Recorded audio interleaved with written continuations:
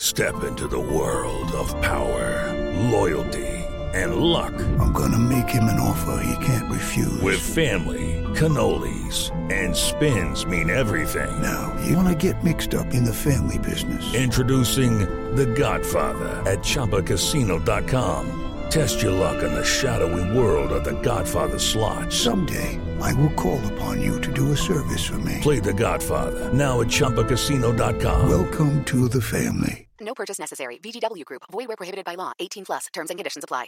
I'm Victoria Cash. Thanks for calling the Lucky Land Hotline. If you feel like you do the same thing every day, press 1. If you're ready to have some serious fun for the chance to redeem some serious prizes, press 2. We heard you loud and clear. So go to LuckyLandSlots.com right now and play over 100 social casino-style games for free. Get lucky today at LuckyLandSlots.com. Available to players in the U.S., excluding Washington and Michigan. No purchase necessary. VGW Group. Void where prohibited by law. 18 plus. Terms and conditions apply. With Lucky Land Slots, you can get lucky just about anywhere. Dearly beloved, we are gathered here today to... Has anyone seen the bride and groom? Sorry, we're here. We were getting lucky in the limo and we lost track of time.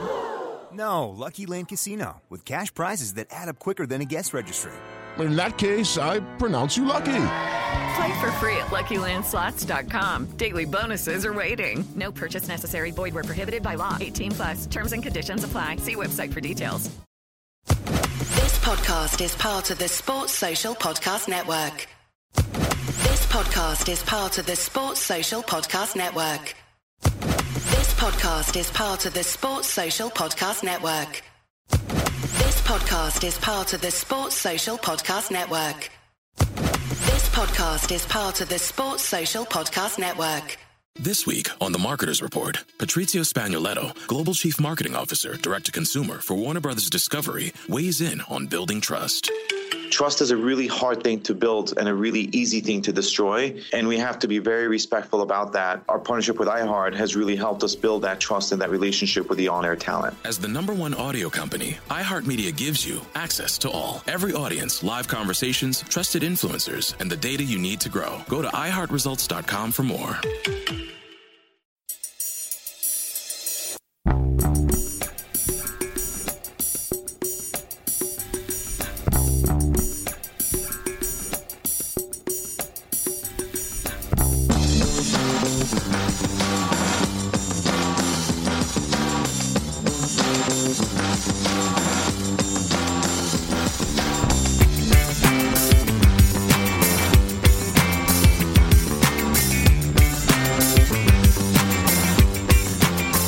Good afternoon, my name is Kevin Graham and this is the Axon Bulletin on a nice Wednesday afternoon.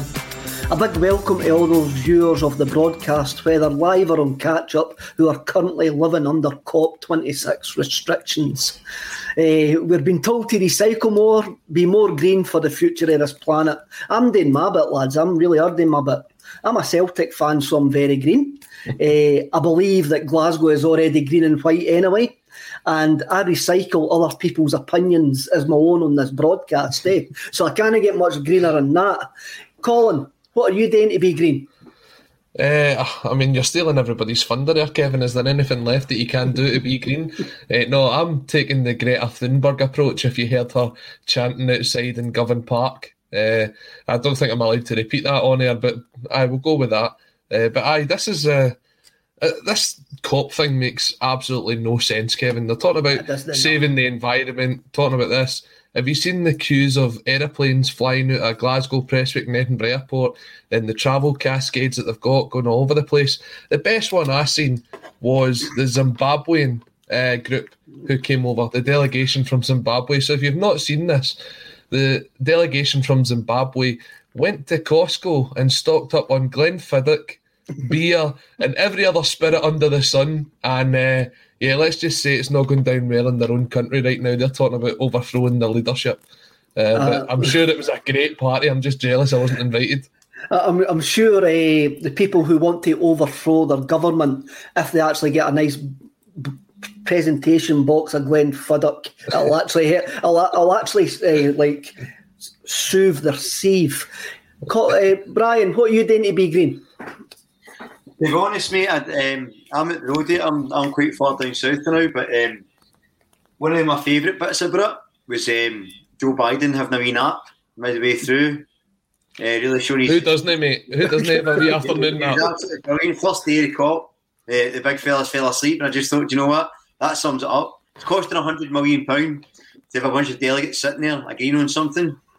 You could probably just do it over Zoom and donate £100 million to facilities to take care of some climate change. But I just thought for my own self, just checking the EPC of the house, make sure it's all good. I like that. I mean, that £100 million could actually save the Maldives, because that's what the Maldives are actually asking for. So yeah, you're quite right there. You're quite right. I want me Greta to be the capo at Celtic Park after that video. I think she'd be great doing the front of the North Curve. Right, we'll start. We'll get on to the serious stuff, even though saving the planet is extremely serious. Anthony Ralston, the big news yesterday that he signed a new contract, keeping him at the club until 2025. The player has been at the club since the age of 8, and he made his debut in 2016 at McDermott Park, a game I was at. Funnily enough, I think we got beat, and I think Near Beaton scored a penalty kick, if I remember correctly. I should have checked that. The club is already holding him up as a product of the youth system, and the player himself also says that Callum McGregor and James Forrest have been major influences on him and his attitude. Brian, can we have any complaints about this contract after the player having such a breakthrough season for Celtic? No, I don't think so. I think, look, regardless of what your opinions of him are as a footballer, what you can't deny is that he's worked so hard this season to improve himself and put the effort in. And the thing about it is he got a year extension, which would mean if clubs would have been interested in him, which I imagine there would be now, he could have left for free. And how many times have we seen that movie? So I think it's prudent now, and I think it's a sort of change in tact the club is used, especially during the summer and signing players to 4 or 5 year deals. So I think it's good business. I think I still don't think he's first choice right back. I think Juranovic has got that, but you can't deny the effort the boys put in. He's sort of earned it. He was written off at the start of the season. He was given, I don't know if there's many other players in Celtic history have been slaughtered before a ball was kicked. And he's proved a lot of us wrong. He's worked hard, so fair play. And I think it'll ultimately be decent business for the club because, well, he's tied down. Definitely. Bruce FM on commenting on YouTube says, thoroughly deserved, well played, Ralston. Colin, your views on Tony Ralston are well known. The stats show this season he's been an ever-present. He's played 1,920 minutes, scored 4 goals, he's had 2 assists, and he's created 6 big chances. He's also got a heat map that could power a small city, probably a city about the size of Inverness. I mean, global warming and that, we should just put a solar panel on his back and we'll be able to save the energy crisis. The numbers are impressive for me. They are impressive, but I'm worried that his numbers are in the red zone and he will only continue at such an impressive rate. I mean, that could just be me looking at the player before this season and know the player that we've had this season. But there's more intelligent guys out there who study these type of things, and they say that he struggles against speedy, direct opponents in Europe. And luckily domestically, only Ryan Kent and Martin Boyle seem to have the metrics to trouble him. He also tops the possession charts for possessions lost per game for Celtic. He loses on average 19.4 possessions per game, and that's the highest in the squad. So when you take all of that into account, are we right to have our doubts about him? I'd say so, and I'm not going to give my full range of what I think of Anthony Ralston because I can't really be bothered with the abuse that will probably come from it. I mean, there's already some comments coming in already. Look, I've got my say on Anthony Ralston. Whether you agree with me or whether you don't, that's fine. But has anything changed from the position we were in at the start of the season? No, it's not. Is he performing how we expected him to perform this season? Most likely. He could always have done a job against a St Mirren or a Dundee United or a Livingston. What we need to do is, if you want to move forward as a team, you've got to have the players that can go beyond that level and take it to the next level. We're talking about on Monday, the Monday team we're talking about, we don't want to drop into the Conference League. But that'll be your level with the kind of players that we've got.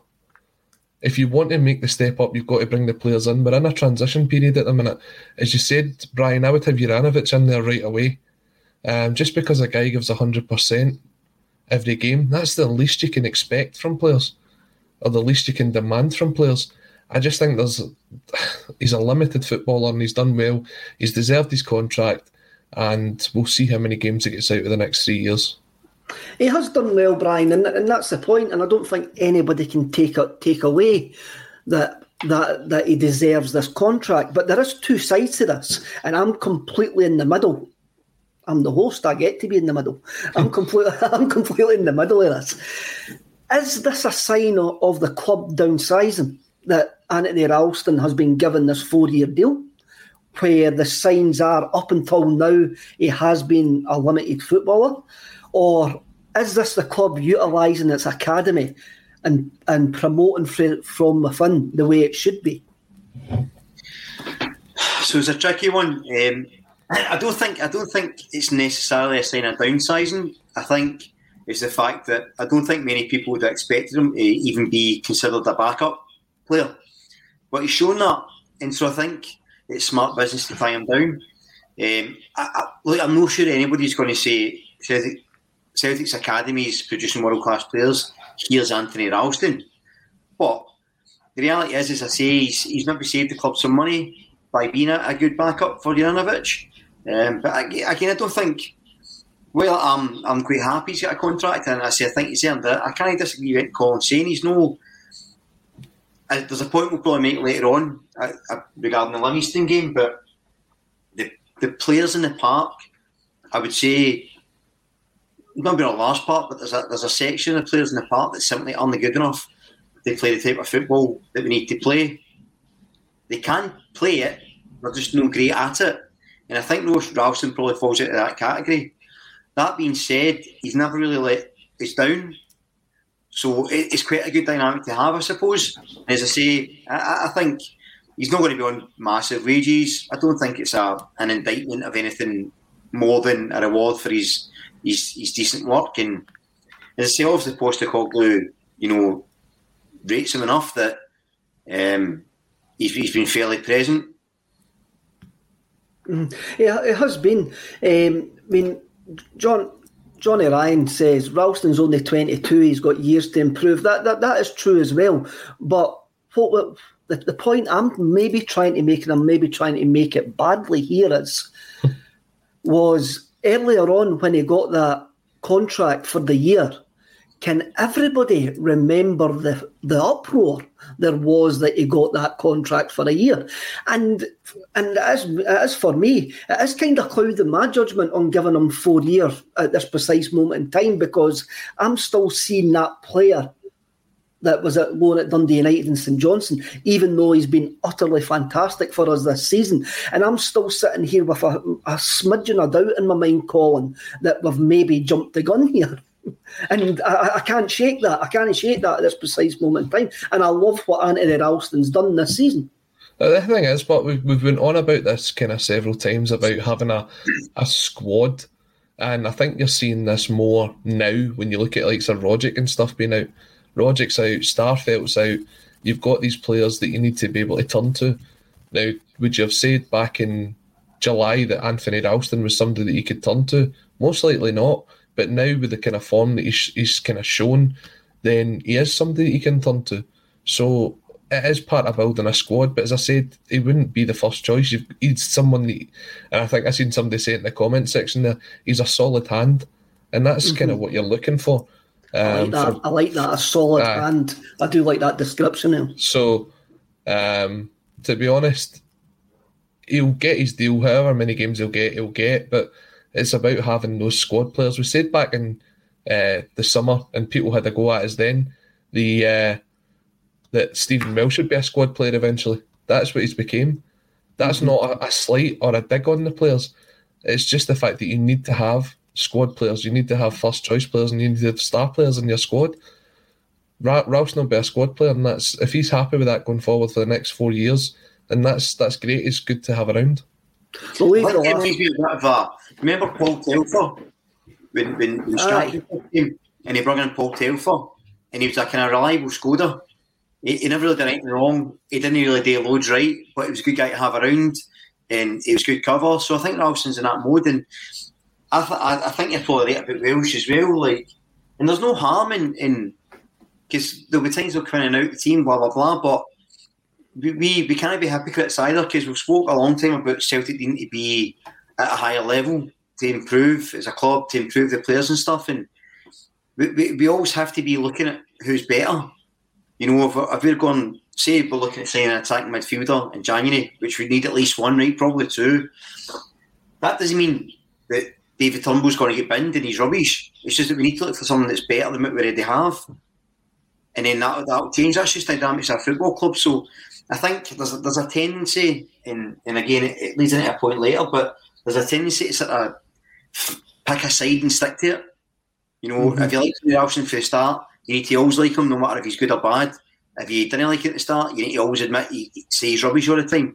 And I think that's nonsense. I think opinions can change, form can change, and the dynamics of the team and how you view it can change. So I don't see why anybody has to get overly excited about it. It's not a particularly great thing. It's not a particularly bad thing. It's just a thing, and it's no damaging the club. It's probably giving the player a reward.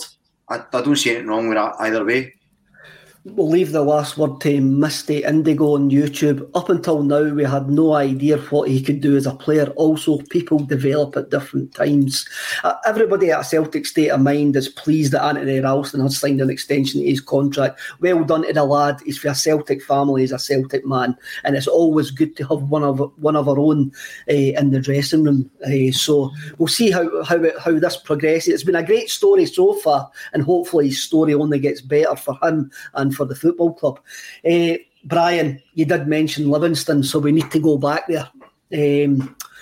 Basically, I have no complaints about the outcome of this game, none whatsoever. We created only one big chance the whole game, and we missed that, which was the penalty kick. And apart from the last 10 minutes, once Ange Postecoglou, he did alter the approach slightly. Did we create anything basically half worthy of talking about? We just lacked inventiveness in the final third. Again, looking back on it, I have no disappointment in the players' efforts whatsoever. My feeling at the final whistle was one of frustration rather than disappointment or anger. Even though getting angry at football games is a wasted emotion, getting angry in your life is a wasted emotion, strangely enough. But I was frustrated that we didn't show the quality that we had to win that game in those 90 minutes. Sorry. No, you're right. I was just going to say, so my feelings on it are similar in a way, except I think the players are a bit more accountable than we're saying. So I was looking at the stats, and obviously you get 85% possession, which is the big headline one. But we also won 80% of tackles, despite apparently giving away the same amount of fouls as Livingston.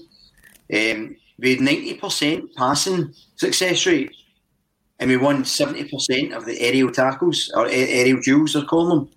Mm-hmm. That shows to me that the way the team was set up for largely was working. But out of the 16 shots we had, only 2 were in target. Now, I've seen the manager, as usual, taking a lot of criticism, and he deserves criticism for a couple of things, which I'll come to, but in terms of the way the team performed, I don't see what much more could have been done. So several times during the game he altered. So he had his normal approach. Then it was a bit more direct with crosses. Then when Starfield went off, he switched to a 4-4-2 with Kyogo and Giamakis up front. Again, told the fullbacks to stay wider. So there was a plan A, B and C probably. Unfortunately, I think there's a point where it has to come down to the players. Ange never missed that penalty. Big Giamakis did. He scuffed several chances. I think Forrest put a chance wide. There was nobody shooting for long range. So there's only so much you can do off the park. I think the players are getting away with murder for this result. I don't, on the scale of things, think it's, I'm not quite as hyperbolic as some. I think heading into January, 4 points in it, I would probably have took it at the start of the season, considering the shambles we inherited. I think we all said it's a 2 or 3 transfer window seasons, and I'm not changing my mind on that. But I think it seems to be the case that Postecoglou, for whatever reason, can he do right for doing wrong? If he starts Kyogo and it's the same result, the people would say, well, Giamacca should have been on because he can bully defenders. If he doesn't change, it doesn't go 4-4-2, or if he goes a bit more direct, or if he changes the game, it's just the worst thing Postecoglou done for me was talk about sticking to his system and sticking to his philosophy. Because what that translates is, I'm never changing my mind, I'm playing the same way all the time, and that's not the case. The approach to a game and the tactics in a game are 2 different things. And people are saying he should change his philosophy, and you go, right. So I can get that when he's conceding goals at the start of the season, but defensively we're strong. And the problem in that game is we're only scoring goals. If anybody thinks the solution to that is to change from an attacking philosophy, they're wrong. If you think there could be tactically things done different, that's fine. I'm not sure what. I think it was down to players, and I think in another day, one of the players is more confident or connects one of their shots, it's a different result. And I can just, where he does deserve criticism for balance is, I don't see why he irritated the squad or the team that played against Hibs. It seemed very strange to me. He even said himself it was the best performance of the season and then changes it. I don't know. He knows far better than me, but I'm never a fan of rotation for rotation's sake, and that's what it looked like. And it didn't seem to work. And then switching to Juranovic to Giamacca as penalty taker again, obviously in hindsight it didn't work. Maybe they saw something different, but again that seemed a very strange call to me. So there is criticism to be had, but I think constantly criticising the system if it's a bad result and not really praising if it's a good result doesn't work.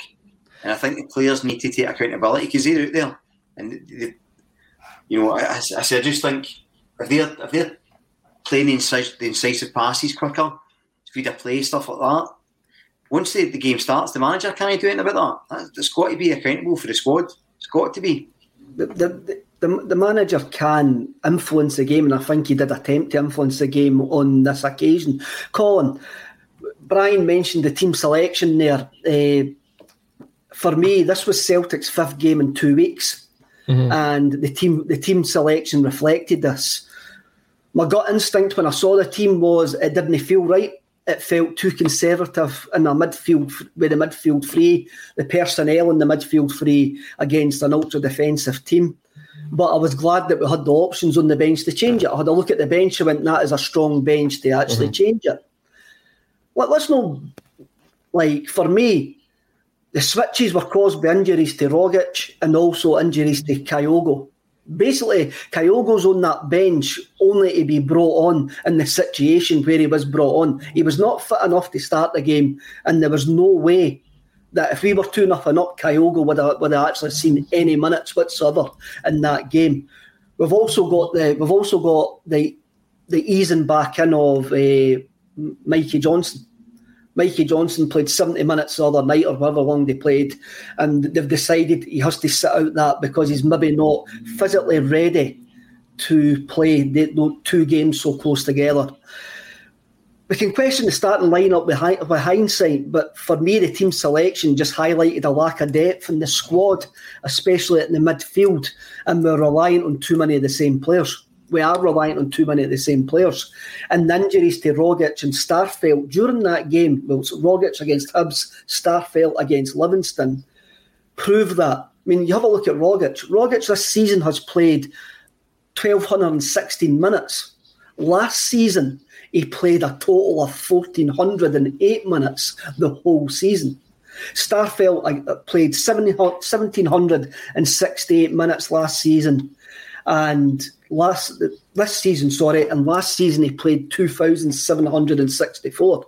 I think the team selection for me, is Postecoglou saying, I need to actually try to change something here, but we haven't got the personnel to do it at this precise moment in time. I tell you what, I apologise to Alan Morrison here because I'm not clued up on the stats from this game, much like yourselves. You've been kind of spewing them stats out left, right and centre. I think you must have got a new book in the last couple of days, Kevin, to have that all written down. But no, you're right. Look, the one thing that kind of surprised me about that team selection, and I know he was on the bench, but surely we've got to start putting the milk cartons out to find out where James McCarthy is. Because it's unacceptable that you've got this guy in and the manager keeps saying he's ready to go, and in comes Beaton now. I don't think Beaton necessarily had a bad game, but he is someone that's going to slow the tempo down. Well, I can argue with that. When you look at it, for me, the idea of McCarthy, as he was starting to come into it, is that he can play the ball through the middle onto the attackers. When you take Tom Rogic out that team, that option to go through the middle is gone. It's completely gone, because the likes of Turnbull and McGregor, they don't find themselves naturally in the centre of the park. You look at Turnbull when he's putting crosses in, he's actually out in the right or he's out in the left-hand side. McGregor's dropped so far back to kind of pick the ball up. There isn't that player that's in the middle of the park that's trying to play it through into the striker. See, when you take a look at that third goal over at Easter Road and the close touch and control of actually going through the middle of a defence, that is the kind of thing that you're missing when Tom Rogic's not in the team. And that's the kind of player that you need to try and look at to bring in January, so that you've got Rogic and AN other in there, because we put the ball out wide time and time again, and the crosses that came in were just unacceptable. Now, people will say, oh, Giakoumakis could have jumped for it, or this player could have jumped for it. But realistically, he was the only one in that box at that point. So if you don't hit Giakoumakis, then who's there? There's nobody else following it in. And I don't like to talk about the Rangers too much, but when you look at the first two goals they scored at the weekend, one was their left back crossing over to their right back who connects with it, and the second one's their right back crossing it into their striker. They look up and they put a ball in and it's accurate. Our crosses were horrendous on Saturday. The best one probably came from Anthony Ralston right at the kind of dying minutes of the game. But why is it taking till 90 minutes before we can put a decent ball over? I think somebody said there's like 84 crosses over the last two games against Livingston, and we've got 2 shots on target for the whole game, the whole 180 minutes. We've got to try and change it up. But I get there's not the players there. But for me, one of the most effective players on Saturday was Jota. Jota wanted on the ball time and time and time again, and he would take his man on, but when he looked up, who was there? You Giakoumakis with Obalaye and the other Livingston defender around him, and nobody was coming in for him to give him another target to. So the ball got floated in time and time again. It went over Giakoumakis' head and it went out, and they cleared it up the park and we retained the possession. We've got to try and change that up. What Colin actually says there, Brian, is like one of my biggest bugbears was not Giakoumakis taking the penalty kick. The penalty kick was soft. I couldn't believe it was given, truthfully. It was almost as if Bobby Madden had just got fed up of Livingston's antics, the same as all the rest of us, and just decided to give a penalty kick out of spite. But we know that referees didn't give penalty kicks out of spite or because of an unconscious bias or anything like that. My bugbear was he was on the park to take the penalty kick. I mean, there was 37 crosses put into the box at the weekend, and I was closer to most of them sitting in 4-1-2 than Giakoumakis, and some of them were poor, but there were some of them that were going into the box. And I've looked at this player, I've done the research on this player, and he's a penalty box player whose food and drink is crosses into the box, either low or high. When you look at his goal reel for the Dutch side, this should have been food or drink for him. But on Saturday, it was like Harry Potter appearing in a James Bond film. It just didn't make any sense whatsoever on the park. And what's your thoughts on the penalty kick? We'll go back to the midfield, but what's your thoughts on the penalty kick in Georgios Giakoumakis? I must admit, I really must admit, this is my first sighting of Giakoumakis in the flesh. I've been impressed with him when I've seen him on the telly. I wasn't impressed on Saturday whatsoever. So first of all, the penalty, such a strange one. Like, it's a red card because the boy puts his hand out there and the contacts. It's a bit like, remember when the boy slapped Dida when we beat AC Milan at Parkhead? The rest of it being shot. So, he's been doing easily and a bit dramatically, but he was hurt. So it's a red card anyway. And I wasn't sure if just because it's a red card in the box it necessarily makes it a penalty. I was confused, if I'm honest. I was glad to go to the penalty, and then I was gutted I missed it. So I suppose it worked its sell at the end. In terms of Giakoumakis, it's what I said at the start. It's, the players have to be taking accountability as well. As you said, Colin, there, with the amount of crosses coming in. Somebody's either got to go at the end of them or the crosses need to be better. These are things that there has to be a responsibility taken. But I was just thinking as we were talking there, see any time, see when McGregor's sort of out of position, the midfield goes, it just changes that magic. It's like if Roderick's not playing, if McGregor's not playing, if that dynamic isn't there, we're not working. And then if you take Kyogo out the team, you also have that lack of movement. Now, I'm not sure, I don't know how much, movement he'd have got considering the amount of people behind the ball, but as I say, we know the problems with the team. The problems with the team is we don't have enough good players. That's the reality. And if you take a couple of key players out, we're struggling. It's simple as that, I think, and it's frustrating, but that's just why we've been sort of harping on for the start of the season that it's going to take a while, because we do need to get bodies in, we need to get a bit more quality in, and Sunday with just that extra sharp eyes, you see, like Jota, that extra creative flair, we did lack it for the midfield, and I've been kind of harping on about the midfield for the start of the season because I never really felt the defence was the issue or the attack was the issue. I always thought it was the transition between, and it was the same again in against Livingston. Although I'm not buying this well down to Livingston for defensive masterclass. It was anti-football. I don't care what Andy says. If you're going and you're setting up like that, you've no intention of getting the result or entertaining people. I mean, my team's on a relegation battle, but for me, it's exactly not what I want to see in a football team. No, Brian, I agree. Liverpool, Livingston were just a horrible gang who deserve no credit whatsoever and they deserve to get slaughtered at the gates of the god of football. Con, going to come in here. We've got a new Tyrone. The Tyrone patter's back. I don't know where he's went. Giakoumakis could be the new Tyrone. What's your overall feeling on Giakoumakis?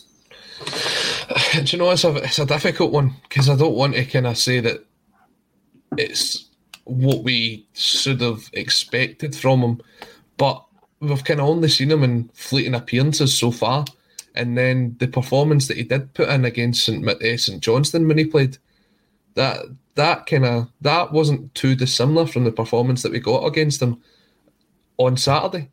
I don't think you get the same sort of energy and the same sort of commitment from him as what you get when you've got Kyogo up through the middle. Now, I don't know if that's a case of maybe having to play two up front and he needs a strike partner alongside him, or whether it's just he doesn't suit the system that we're set up to play. When he took his goal well against St Johnstone, he had his chances against Livingston on Saturday, and you could see he was exasperated by the end of the game.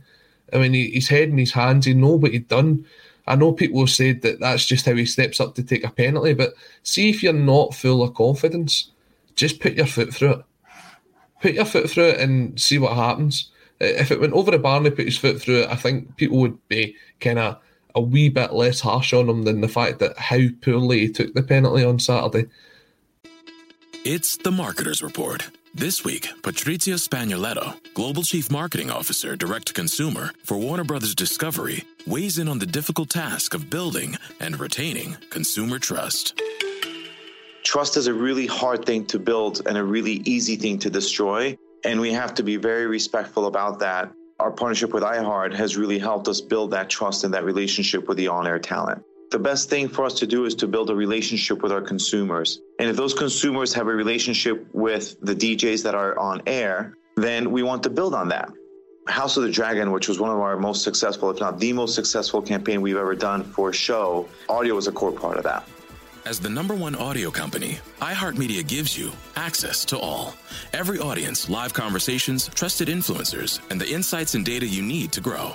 Not just a media company, iHeartMedia is your access company. Go to iHeartResults.com for more. As the #1 audio company, iHeartMedia gives you access to all. Every audience, live conversations, trusted influencers, and the insights and data you need to grow. iHeartMedia is your access company. Go to iHeartResults.com for more. As you said, should they have been on the park? Should they have took the penalty? Should the penalty have even been retaken? Because to me, the goalkeeper's miles off his line when he goes to make that save. Look, it's all if, buts and maybes. The fact is, we had 90 minutes to put in a performance to get ourselves top of the table for the first time in God knows how long. And we didn't follow through. That was our first big challenge that we've had in that sense, and we didn't do it. We have to learn the lessons from that and learn them quickly, because the way this season's going, we're only going to get a couple of bites at the cherry. I think we could get more than a couple of bites at the cherry. I'm not going to go back on what I said a couple of weeks ago when I says this could be the lowest points total to win a league for a number of years, and I'm not going to change my opinion on that. The last word on the Livingston game before we move on to the midfield and Ferencváros tomorrow night. And I'm going to come to Colin, because Colin was in the stadium as well, the same as myself on this. So on the 30th minute, there was a stomping, very, very soulful let the people sing, as the majority of the stadium showed support with the protest against the possible appointment of Bernard Higgins to a security role within the club. For me, and this is just my opinion, it showed that all is not lost within the support, and we haven't just become a silent support who just want to win games of football and ignore the other issues that are being foisted upon us. And the PLC got the message in that 30th minute. They got the message that Bernard Higgins is not going to be welcomed by the paying punters in that stadium. Now, we can argue all day about whether you should do it in the stadium or not. Football fans only have the stadium to protest in. That's where it makes the maximum impact, for me anyway. And whether it's by songs, banners, silences or empty seats, I feel Saturday's protest was expertly executed, Colin, and the message was loud and clear. Yeah, I think if anybody in the board had any second thoughts on the appointment or the potential appointment of Bernard Higgins, then I think they got the message loud and clear from the Celtic support on Saturday. And it's not just the Green Brigade, it has to be said. You've got the North Curve, you've got the boys group, and the protests and the banners that they put up were well organised and well thought out and well put together. Look, everybody knows about this guy's past, and they know about the trouble that it's caused for hundreds and thousands of not only Celtic fans but Scottish football fans across the country. When someone like that's potentially been brought into your club, then you've got to find a way to put your point across. I think, as you said, it was well organised. I think it had a very strong impact. I don't think it had an impact on the team the way that some people thought that it was going to, because they were actually in the ground. If we'd have scored, they'd have celebrated. It wasn't for the fact that they weren't cheering for 30 minutes that made any impact on that game. But yeah, as long as this goes on, I'm sure that won't be the end of it. Brian, as Colin says it, I don't think it had an impact on the atmosphere whatsoever. Colin mentioned the Green Brigade and the boys. What I was more heartened by was the fact is the normal punter actually got involved as well. Maybe not in the silence, but when the silence ended, the normal punter got involved, and also when the banners were revealed, there was around the applause all around the stadium. And for me, that's quite heartening for somebody who is as vocal opponent of the board as myself. It was just nice to see the fans that are united together again, wasn't it? And I says the positive is it's good to see, as you say, the fans getting involved in making their feelings known. The downside of it is that it just shows the disconnect between the board and the fans highlighted again, doesn't it? Because every fan there, as you say, feels the same. I don't think there's a section that are like, oh, the guy probably did a good job, let's give him a chance. I think universally, nobody wants him at the club. So it was either a very naive appointment or an appointment designed to make mischief. But I think the fans were stuck together, which is nice, and showing a bit of solidarity. So, and I agree with you. I don't think it's much a factor on the actual players or the game. No. If they've been silent for 90 minutes, maybe, but I don't have any real issues with it. And it's not about necessarily always agreeing with the Green Brigade or any of that stuff. It's just the fact that this guy, his column, like they said, he's affected people within Scottish football in a very negative way over the years. And, you know, it just seems that it was, as I say, it was a naive appointment, if anything, and I'm glad the fans stuck together. I'm going to bring up Roddy McDonald's point here for a bit of discussion. We said last season that the lack of fans' noise hurt us, so it's not consistent to say that the fans' silence had no impact on the team on Saturday. I think that's two different matters. There was the North Curve and the boys group who were actually having the silence only number about 1,500 at the most, maybe 2,000 at the most. There was another 48,000 in the stadium that could have made noise if they wanted to and chose not to. Or does that just show how much we actually rely on these groups to generate an atmosphere, Colin? Do you know, one of the kind of takeaways from it was good to hear the chants coming from the Kano kids on Saturday. That brought a smile to the face looking at that. And I know from reading some of the stuff that's been out on Twitter, especially from young Erin Boyle, who was kind of with the kids on Saturday, they had a great time trying to generate a bit of the atmosphere. That's, as you said, there is 48 to 50 odd other thousand fans in the stadium. If it was such a big deal, then I'm sure there's another group up there that would have stepped up to make the noise. If Celtic had scored, that place would have still erupted.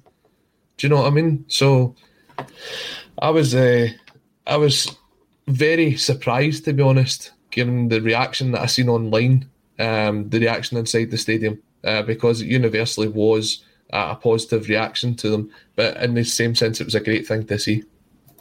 The urban closure, I need to bring this up. The Kano kids are counter-revolutionaries. There might be some of them as they grow up to actually be like that. Brown Warrior says, silence the objectors by employing a guy who's an expert in singling protesters out. That was the reason it was a silence. That's what was the point that these groups were trying to make. And again, I think it worked, and I think the majority of the fans made sure that the PLC got the message. We'll move on to tomorrow night, and we'll also have a look at the midfield. We've already mentioned the midfield. And tomorrow night's a different game, but overall there's a bigger picture here, Colin. We're going to need to actually learn how to break down joyless teams that come to Celtic Park now that St Johnstone, Dundee United, Livingston and Ferencváros to an extent have actually done it. To us. They've learned that's a game plan now on how to frustrate us. For me, the answer lies in the midfield, and we need a more active pivot when faced with these sides. You mentioned like Near Beaton earlier on, and by the way, I'm going to actually need to bring this up. I'm not having anyone call him Nero as Ange Postecoglou did in the press conference earlier on. When he's called him Nero, I'm not having that. I'm not having him getting called Nero. That's just me, though. I'm going to hit you with my figures here, Colin. So he had 113 touches against Livy, right? He contributed no key passes, no shots, no dribbles, and he created no chances. He was basically an empty jersey against that type of opposition. There was no need for him to be there with that type of opposition. If you have a look at Callum McGregor in the same position against Motherwell, St Johnstone and Ferencváros, he has 9 key passes. That is a pass that creates a chance. He had, I'm just trying to have a look here, he had 7 shots. He's also more creative in that role, and he's more effective in the press, according to something that I read on the Celtic Way last night. I think what this proves, and even tomorrow night, we need our pivot to be creative in certain games, and tomorrow's one of those games as well. Yeah, I don't disagree with you. I think when you look at it, this is going to be a totally different game from the time that Freddie came to Celtic Park, because when you look at it, they set out to sort of the same way that Livingston and St Johnstone have played, to kind of limit Celtic to chances from either outside the box, which we don't seem to put an effort in, or to put them out wide to put the crosses in. I love that Nero's kind of going through the chat now. That's what happens when you mention stuff like that, Kev. What you're looking at here, but is we're probably going to be a team that's on the counter-attack tomorrow night, because they know that they've got to try and get the points in this game, Ferencváros. Otherwise, I believe they're out the competition completely. So they are going to come out and they are going to have a go at us. And if you listen to Kev McCluskey, our Hungarian expert, he tells you that they're a very, very dangerous team. So although we never saw it at Celtic Park, don't be surprised if they come out and have a go at us from the word go. And there's two things that we need to watch out for tomorrow night. The first one is protecting that back four, because you're going to probably play Juranovic at left back again, and you're also going to have Stephen Welsh, who hasn't played since the Livingston defeat. So he's someone that could be potentially caught out cold, because there is no development team, there is no games that he can go and play. He's just simply not kicked a ball, apart from in training, since that game, and we're throwing him in there. Then you're sitting going, who's going to play that role in front of them? Do you trust McGregor to play in that role? If so, you need two other midfielders. And then it comes down to who do you play in there. Now, David Turnbull can be very, very effective for Celtic. We saw it when we were away at Betis. I think he was one of the best players on the park that day. But then you have games like Saturday where he was very ineffective. He didn't contribute a lot. I'm sure, Kev, you've got the stats there somewhere for how David Turnbull played on Saturday. But I mean, I was walking out the ground on Saturday, and there was the players signing the jerseys and the stuff for the kids, and David Turnbull's head was straight down, straight into his car. I think he was very disappointed with his performance, and it kind of shows you the mindset that maybe he's in. Hopefully he can bounce back from that for Thursday night. Before you go any further, Colin, he was only midfield player that had a shot. That was a deflection. That took a massive deflection. He had one shot and he had 4 shots blocked. He was only midfielder that had a goal for outside the box. Yeah, I remember he had the shot blocked in the second half when he was about 37 to 40 yards out. And that kind of shows you the desperation that we're getting to there. So the midfield three is going to be the most difficult selection. For me, you've got a number 10 stuck on every day of the week for this game, and he showed it in the first leg as well. Jota's got to play through the middle. Jota has to be your number 10 tomorrow night. Considering that Rogic isn't there, he's got to be there.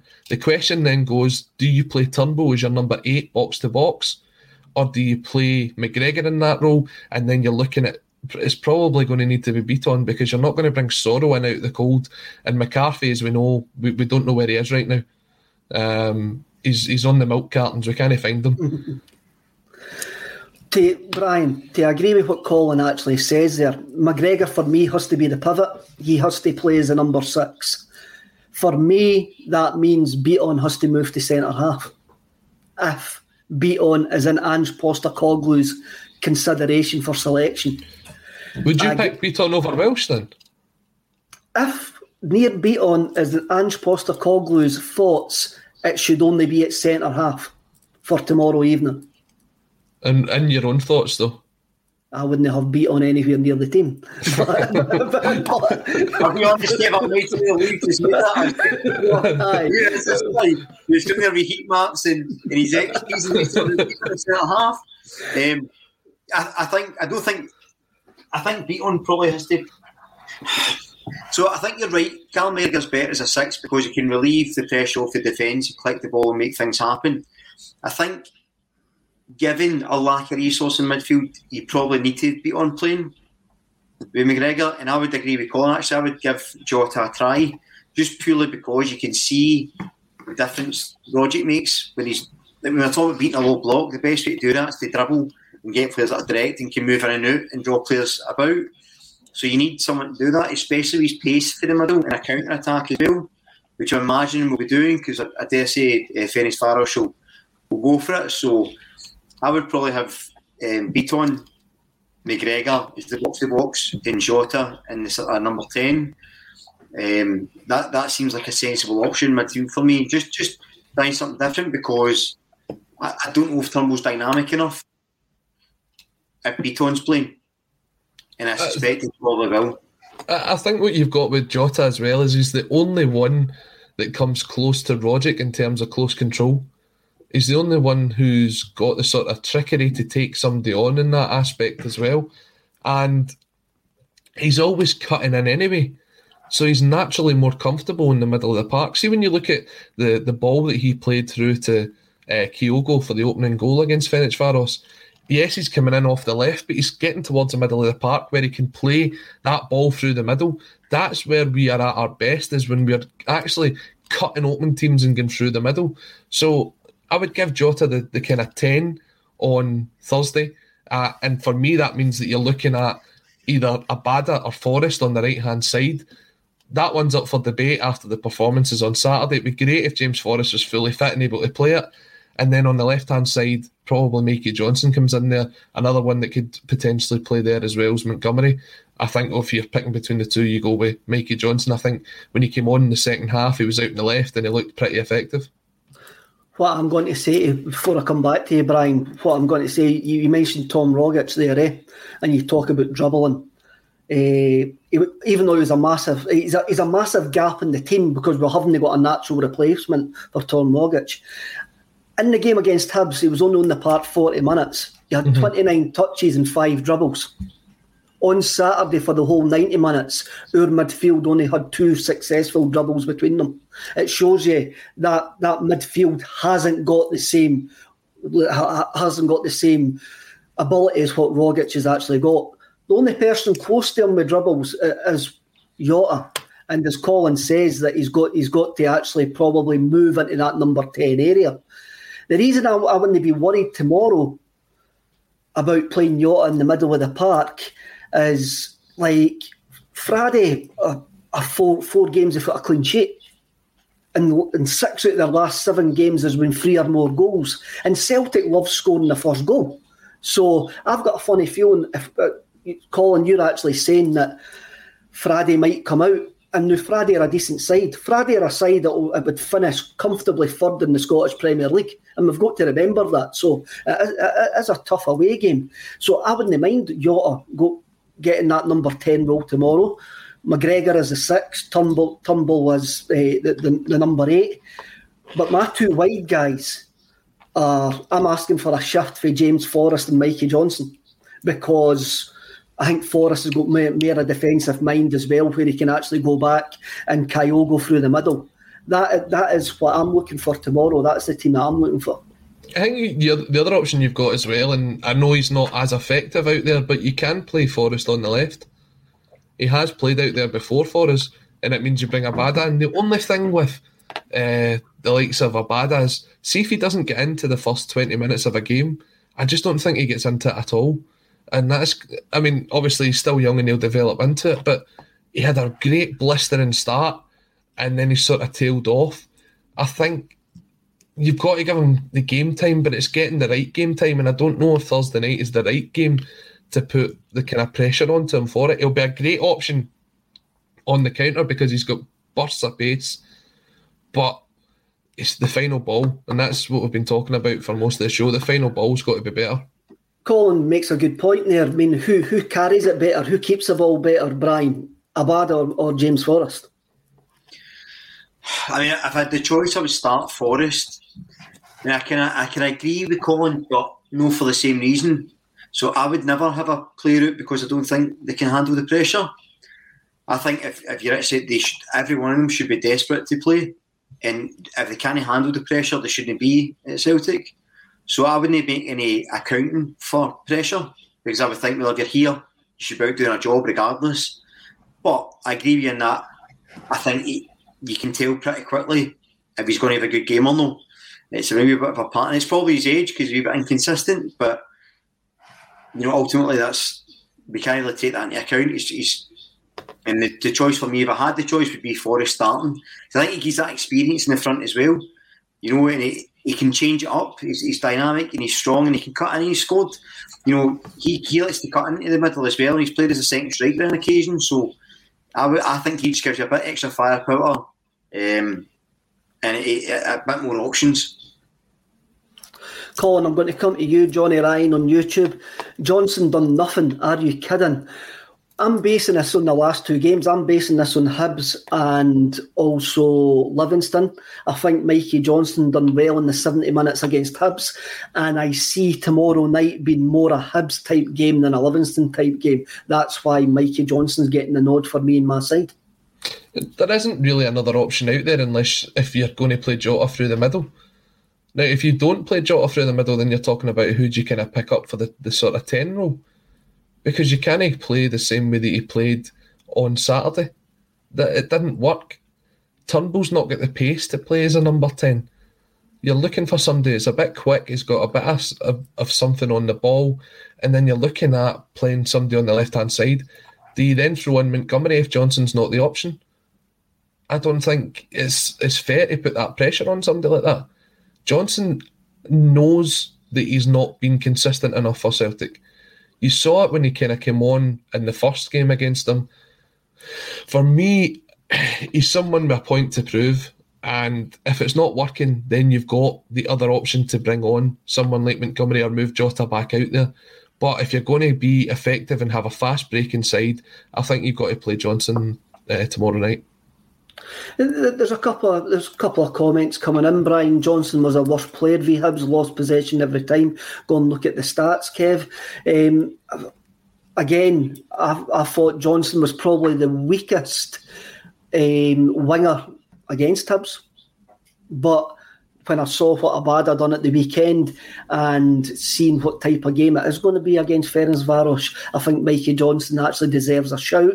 And for Abada to come on, it's great for Postecoglou to have this option, and it's great that we're actually having this debate where 6 weeks ago we couldn't have had this debate, Brian. No, you're right. It's actually, it's funny. We've been kind of complaining about a few things, but ultimately it is positive. There's a lot of positives, and one of the things is we've got options. We're having discussions of who should play.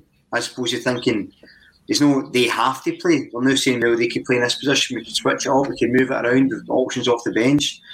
And that's a better place than probably we expected to be, especially in recent weeks. So, yeah, it's good. And it's like, ultimately, I don't care if I'm wrong and it's a completely different lineup.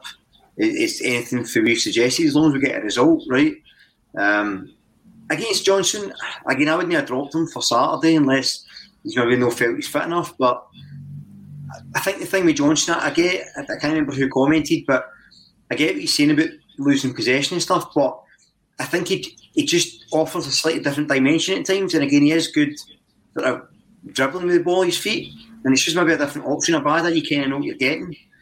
So, not that I'm saying he's a better player than Abada, I don't think that necessarily, but I think we've got a lot of space against Ferencváros because they need to win, and I think that might give him the freedom of movement that maybe it doesn't get against a tighter packed defence. Paul Morpheus, again on YouTube. Sorry I'm picking up the YouTube comments, but they just seem to come in quicker than the Facebook ones and that, so apologies again if you're watching on any of the 8 channels we're actually broadcasting on. Nonsense stats patter. Mikey Johnson wasn't at his best but still got in the right areas and offered a threat. That's maybe where I'm coming from. Colin, Michael the boy comes in again and says, Kyogo in the 10 of Georgios. That's worth discussing, because, again, it's only been in the last 6 months that Kyogo's been a centre forward. Yeah, I mean, when you spoke to him on the fan media press conference, he did say that his preferred position was through the middle, but he had played a lot of games on the left over in the J-League. Look, would it be... let's go back to the Betis game, right? Seeing that first half, think of the performance that Albion Ayeti had, right? He was actually pretty good in that first half. So I'm not saying that he should be thrown into the team or anything like that, but it does say that in these games we can have performances like that, and you could maybe see if Giakoumakis starts on Thursday night and you play that kind of role with Kyogo in the 10, that maybe he will be this performance and it will kickstart him on. He is someone who, to me, I think he's very low on confidence at the minute and he needs a couple of goals. I just don't know if you want to kind of put him out there, because I don't think he's going to get a lot of touches on the ball. Now, you'll probably know how many touches he got on Saturday, Kevin, or you'll be able to look it up in the next couple of minutes. But he's got to get himself more involved in the game. I don't think he's someone who can just kind of drift in and out, because when he did that on Saturday, when it came to actually stepping up and taking the penalty, his head wasn't in it. Lanky 67, Brian. Jota played superb against Betis and he was on the right wing. I'm in the Jim Orr camp here. I like him on the right. I really do. I think his best performances have been on the right. But Rogic is not there. He has to move into the middle for me. Yeah, I actually like him on the right as well, if I'm honest. Again, it depends on the opposition, because he is good at coming inside and shooting or doing that deeper cross. But yeah, I actually like him on the right. I would like to see him there more. But again, like you two, I actually think Jota in midfield would be a really good shout. The thing just in with Kyogo, I know he played at left in the J League, but I think it was a tighter front three. He was like a traditional winger. And then if you've got Iniesta threading balls through at you, when you're running in, it's totally different if you're playing out wide left in the SPFL. So, the service aspect with his runs is what makes it. Runs in behind, running off the shoulder of the defender. So I would have him behind Giakoumakis before I would have him out wide again. But I suspect if you say you were to play Jota in midfield, I think Kyogo up front works better, because his movement will make space for Jota to cut in and dribble. Giakoumakis, I think the idea is that he's supposed to be a target man, but as you say, Colin, he wasn't getting much in the air, so it'd be interesting to see. And I think there's going to be space, Colin, for Kyogo tomorrow to actually exploit. And I mean, you mentioned Iniesta feeding the ball. Callum McGregor's better than Iniesta, Brian. Let's not get into let's not get into that debate. I can't see nothing but Kyogo as the centre forward tomorrow, Colin. I can't see Giakoumakis getting a shout. Nah. I mean, I think Russell came in with a point earlier on saying that in the 5 games that we've dropped points, Kyogo's barely featured on them. One of the times he was out on the left-hand side. So it shows you how important he is to that Celtic side. It's the press as well. It's the press as well for the front. When you look at it, if you're going into your biggest game and you want to kind of rest your biggest player, I don't see how that works for you. I mean, this guarantees football past Christmas if you win tomorrow night. And that should be the first target of this group, is guaranteeing football past Christmas. And if you can secure that tomorrow night, then Kyogo's got to be the man to do it. Definitely. I mean, it's not a must-win tomorrow night. It's probably a must-not-lose if we want to stay in Europe this season. Yes, we're going to drop into the Conference League, but it's a competition we've never played in. We may as well accept the excitement of Europe, UEFA. Do you know what the final is, Kev? Seville. No. No, is it not? I just made that up. Did I dream that? The final is in Tirana in Albania. We'll be on the couch at the president of Albania. So say wee Declan McConville's already got his number, eh? So it's like a 25,000 seater stadium or something like that. So we'll maybe get a couple of 100 tickets each. Oh, magic, eh? I don't think it's a must win. I think it's a must not get beat tomorrow night, and I want to be in Europe after Christmas, Brian, eh?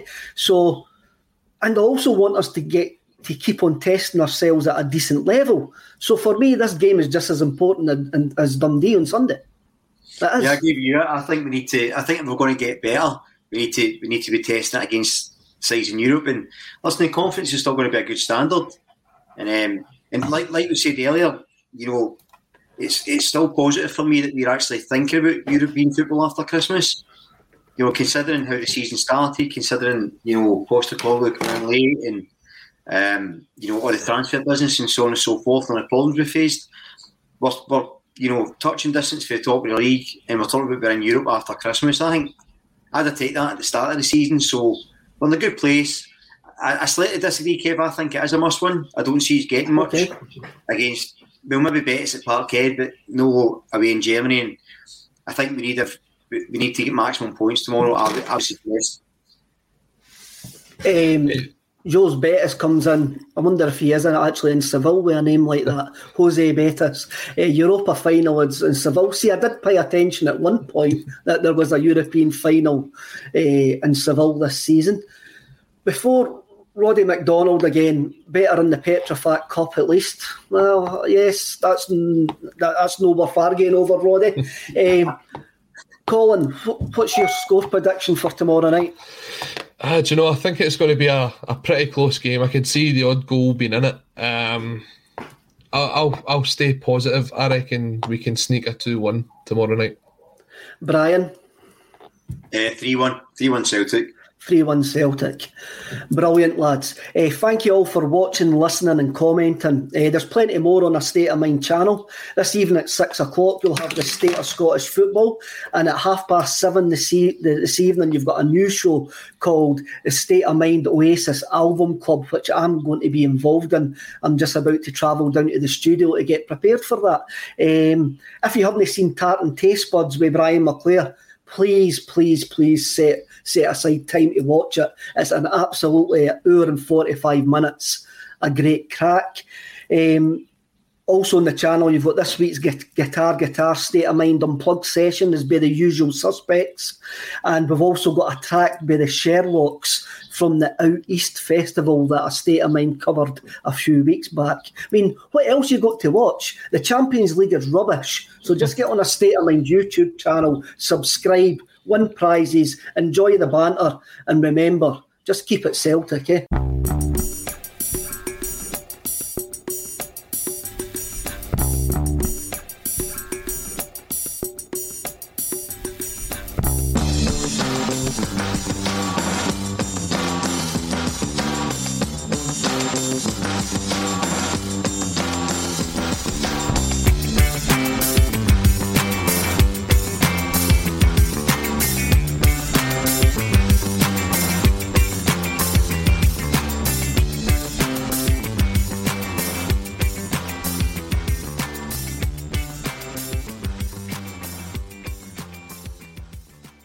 This week on The Marketer's Report, Patrizio Spagnoletto, Global Chief Marketing Officer, Direct-to-Consumer for Warner Brothers Discovery, weighs in on building trust.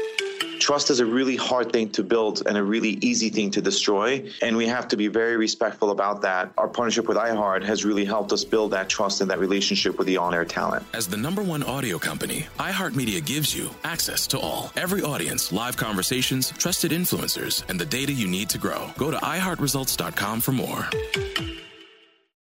Sports Social Podcast Network. Sports Social Podcast Network. Sports Social Podcast Network. Sports Social Podcast Network. Sports Social Podcast Network. Sports Social Podcast Network. With Lucky Land Slots, you can get lucky just about anywhere. Dearly beloved, we are gathered here today to... Has anyone seen the bride and groom? Sorry, we're here. We were getting lucky in the limo and we lost track of time. No, Lucky Land Casino, with cash prizes that add up quicker than a guest registry. In that case, I pronounce you lucky. Play for free at LuckyLandSlots.com. Daily bonuses are waiting. No purchase necessary. Void where prohibited by law. 18+. Terms and conditions apply. See website for details.